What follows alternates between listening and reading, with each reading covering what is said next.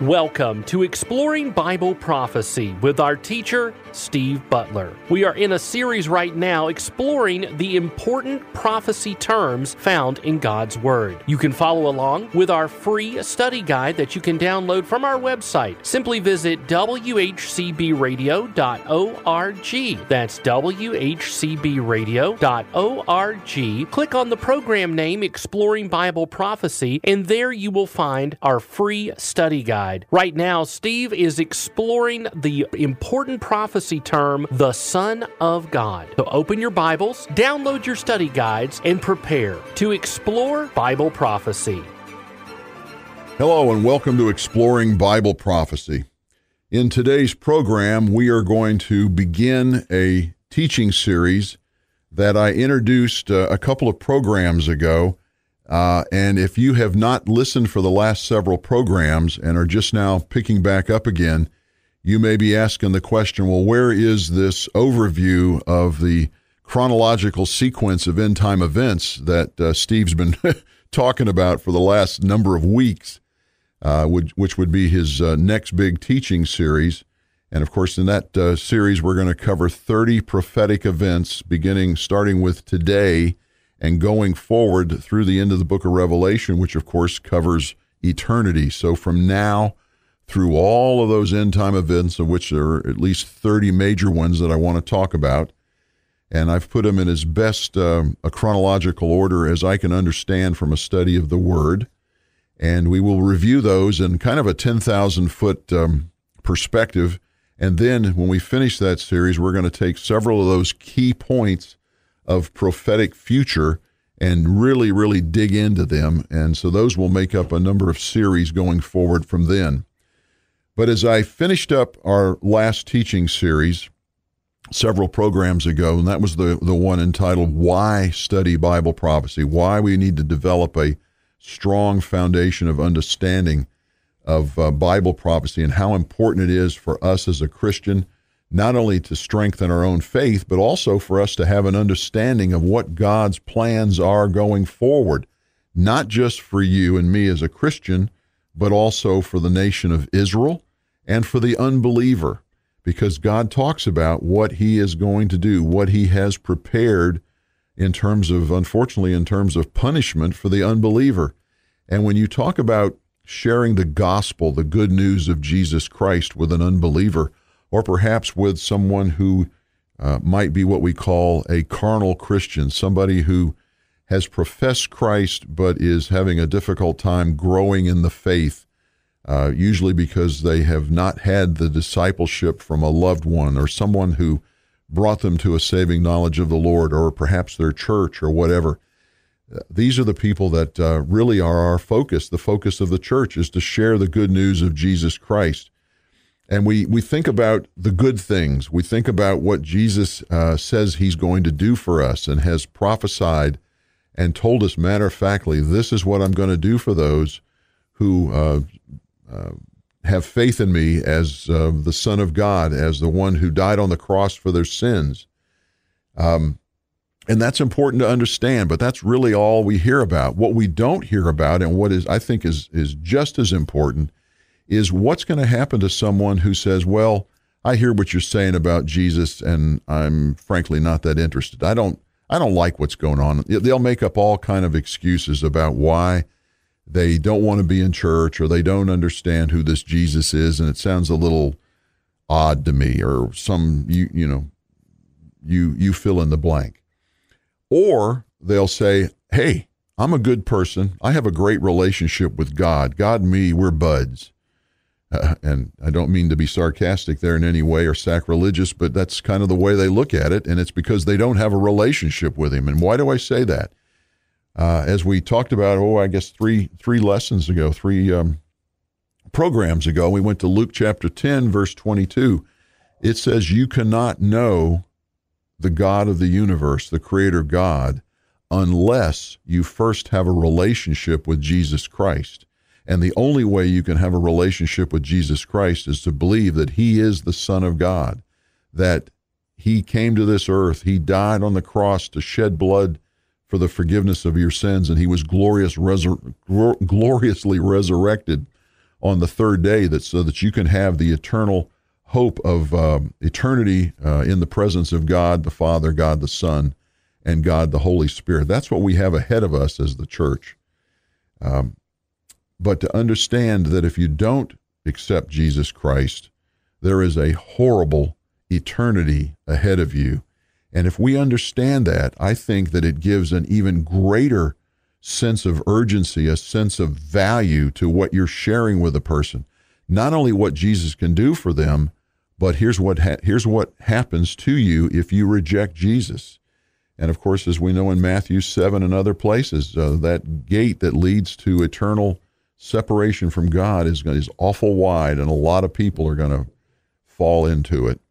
So if you have a greater, broader understanding of who God is, that is so important. And that's what we try to get across when we talk about Bible prophecy, because a lot of prophecy has to do with judgment.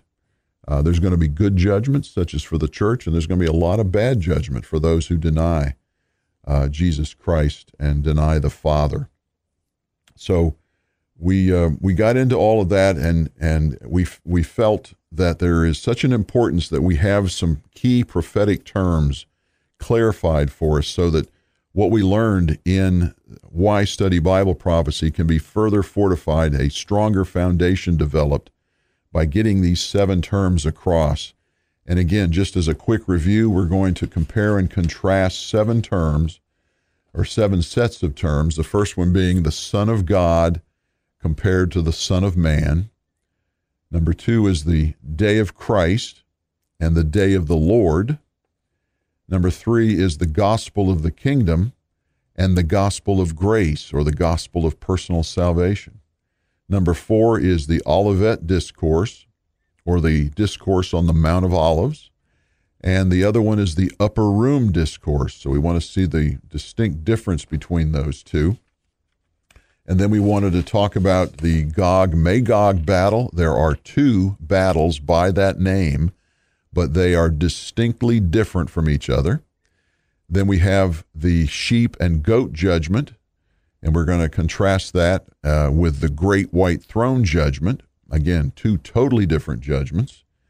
And then finally, we're talking about the covenant promises to national Israel, compared and contrasted with the covenant promises to the church. 2 very distinct and different plans that God has.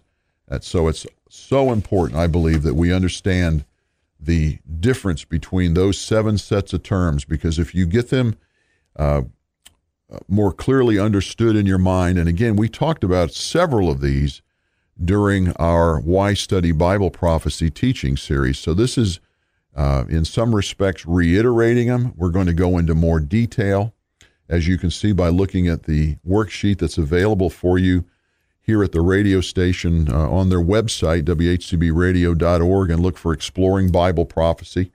You click on that and you'll see a hot link for this worksheet, and you can download it. And that's what we want to get into today. So I'm excited about this teaching series that I've kind of wedged in between Why Study Bible Prophecy and then this broad overview of prophetic events that, if you're like me, I was excited. I am excited about getting into that as soon as we can. But I think this short teaching series on these important prophecy terms is necessary and valuable for us as we go forward. So let's go ahead and look at our first one on the worksheet, and that is the Son of Man compared and contrasted with the Son of God. And we'll start with the Son of God, and I want to point out first, as I hinted at the end of our last teaching portion of our program yesterday, that we want to look at the Son of God. And the reason I have the Son of God is because the Bible talks about different groups that are referred to as Son of God. And you may or may not be aware of that. So we want to look at some scriptures to bring some clarification of that, and hopefully provide some information for you that you can share with others that helps us understand that when we talk about the Son of God, we're talking about an aspect of a characteristic of God, of Jesus, that is different than when we talk about the Son of Man, also referring to Jesus. And again, we're going to get into that in detail, as you can see from the multitude of scriptures that I have that we're going to go through. But let's go ahead and establish why we need to understand the Son of God compared to just Son of God. So the first place we want to go is the book of Luke, the New Testament book of Luke, Matthew, Mark, Luke, John, and we want to go to Luke chapter 3. Now you probably recall, or may not know, that there are two chronologies of Jesus in the Bible, in the New Testament. The first one, location-wise, is in the book of Matthew. And it's interesting, Matthew takes Jesus back to Abraham. So Matthew takes Jesus' genealogy, his bloodline, from his birth back approximately 2,000 years to Abraham. And that's when Abraham was born. Well, he was born roughly 2100 BC. But he starts with Abraham because that's when the nation of Israel started. And of course, that's the focus of Matthew's whole gospel, is to show Israel who Jesus is, that he was the king that had been promised to them. And then we have the genealogy of Luke, and that is found in Luke chapter 3. And here, Luke takes the bloodline or the genealogy of Jesus all the way back to Adam. So as the Bible talks about, Adam was the first man, the first Adam. Jesus was the second Adam, and that through the first Adam, sin came into the world, and through the second Adam, we were given forgiveness, and we had a way of being forgiven for our sins that were initiated through the first Adam. So that's what I want to look at here to make the point, and I want us to look in Luke chapter 3, and I want us to look first at Luke chapter 3, verse 23, and this is the beginning of Luke's description as he goes through the genealogy of Jesus. And in Luke 3:23, it says, when he began his ministry, and it's referring to Jesus, when he began his ministry, Jesus himself was about 30 years of age, being, as was supposed, the son of Joseph, the son of Eli. So we see that beginning of the genealogy. And you can see this is from a physical perspective, because they're now referring to Jesus as the son of a man, and that would be Joseph and his wife Mary. So we know obviously that Mary played a very integral role in the birth of Jesus, but Joseph, we know, had nothing to do with it. But if you're an unbeliever, that you do not know Jesus Christ as your Lord and Savior, you look at Jesus as the son of a man, because this idea of being the son of God just doesn't match up with what your beliefs are or what you've been taught, unless, of course, you're a Christian. So then we know he's the son of God, and we'll talk about that here in a few minutes. But as we go through this genealogy from verse 23, I want to take you all the way to the end of Luke chapter 3, and that's verse 38. And look what it says. The son of Enosh, the son of Seth, the son of Adam, the son of God. And you think, whoa, wait a minute. This says that Adam is the son of God. But of course, you notice, first of all, in my Bible version, the word son is not capitalized. The S is not capitalized. But Adam, the first man, is referred to as the Son of God. Now, why would God, or why would the Holy Spirit lead Luke to write that Adam is the Son of God? Well, who created Adam? Adam was created directly by God. No one else, no other thing intervened in this process. Adam was directly created by God. So that's the key to understanding where we're going here with the next few verses, is that these entities that I referred to in our last program, as well as the beginning of this one, the entities that are listed in the Bible that are referred to as sons of God are entities that are direct creations of God. And that's the key point that I want to drive here. Direct creations of God. And the first example is of Adam. And he is the Son of God because he was directly created by God. So this is Luke chapter 3, Luke's genealogy. And let's go to the book right before the book of Revelation. So if you can find the book of Revelation, which should be easy, it's the last book, and then work your way back, and it's that one chapter book called Jude. I'm sorry. I'm not Jude. I saw the J and I jumped. I'm sorry. I want to go to Job. I want to go to Job. Job's a little bit longer book, and it's probably a lot of theologians today believe that Job was the oldest book, actually predating Moses, the oldest book in the Bible. And Job was quite a character, and you find him in the Old Testament. And if you can start thumbing through, if you can find 1st and 2nd Samuel, and then you get 1st and 2nd Kings, then you get into 1st and 2nd Chronicles, then you get into some small books, Nehemiah, Esther, and so forth, and then you'll come to the big book of Job. So we want to go to the first chapter of Job, so we want to go to verse 6. Job chapter 1, verse 6, and it says, "Now there was a day when the sons of God came to present themselves before the Lord, and Satan also came among them." So we find out here, not only here, but in succeeding passages here in Job, that the sons of God are angels. The sons of God, just as Satan is an angel, the sons of God are angels. Angels, like Adam, are a direct creation of God. God created the angels. They did not have offspring, and this is the 1,000th generation of the angels. In fact, the Bible tells us that the angels do not procreate. So the angels are a direct creation of God. If you are a direct creation of God, you are therefore a son of God. So we see Adam as a son of God. We see the angels, as we see here in Job chapter 1, the angels are sons of God. All right, now let's go to Romans. So let's go back into the Old Testament, come way out of the Old Testament into the New. Matthew, Mark, Luke, John, Acts, and we want to go to Romans chapter 8. Romans chapter 8. And let's make another point here. Romans chapter 8, verse 14. Romans chapter 8, verse 14.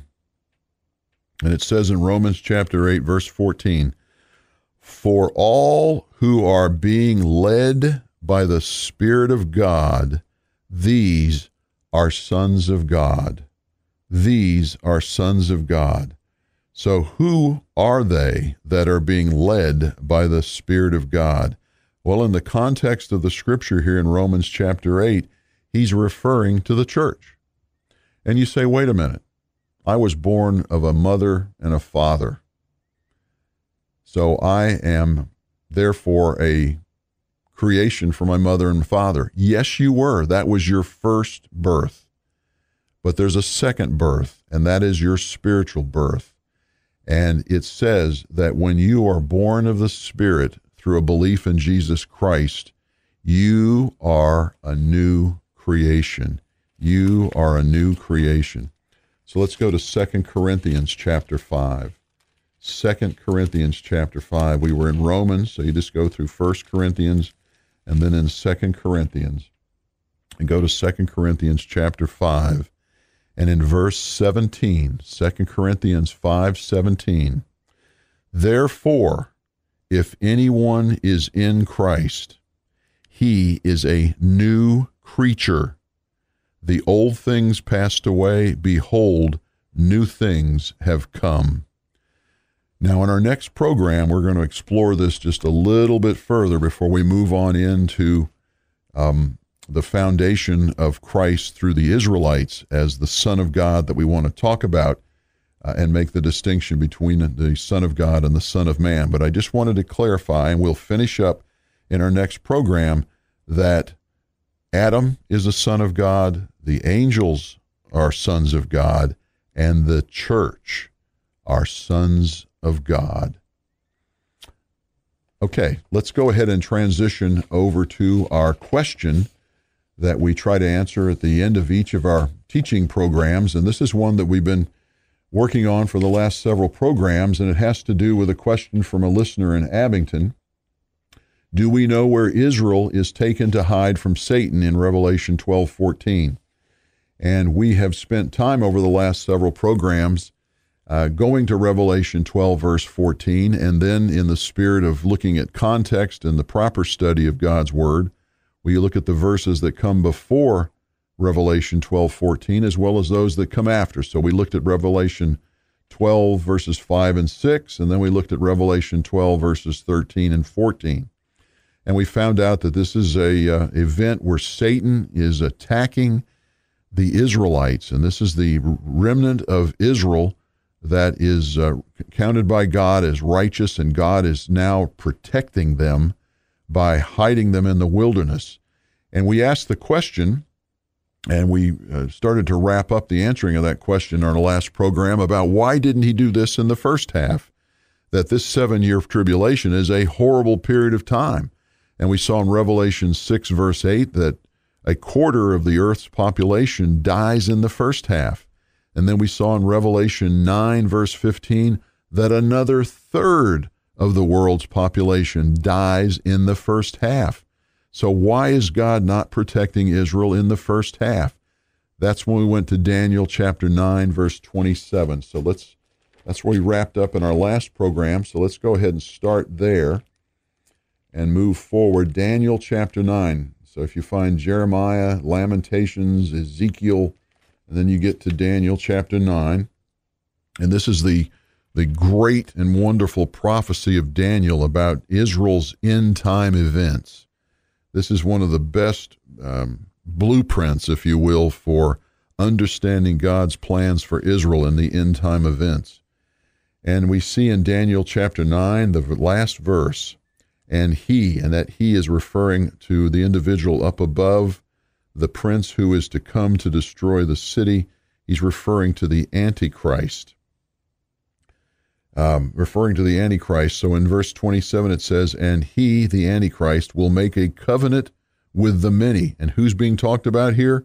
Your people, Israel. So the Antichrist is going to make a covenant with the people of Israel for how long? For 1 week. And of course, in the context here, this Daniel 9 prophecy is talking in verse 24 about 70 weeks. And this is 70 weeks of years. So it's 7 times 70, and that's 490 years. And through the flow of Daniel 9, verses 24 to 27, we know that 483 of those 490 years has already been completed. And it was completed at the crucifixion of Christ that we see in verse 26. And then there is a period of time, this last 2,000 years from the crucifixion of Christ, where God turns his attention away from Israel and turns that attention to the church. And then, of course, the church is going to be raptured out, and then the tribulation begins. And that tribulation is this verse 27, 1 week. This is the 70th or last week of Daniel, and this is the tribulation. And it says that he will make a covenant of many, verse 27, for 1 week, but in the middle of the week, he will put a stop to sacrifice and grain offering. And so basically, this is what Jesus talked about when he quoted Daniel in Matthew 24. This abomination and desolation is the midpoint where the Antichrist breaks the covenant with Israel and goes into the temple that Israel has built in Jerusalem on the Temple Mount, what we call the third temple, and it's built in unbelief because they don't recognize the Messiah.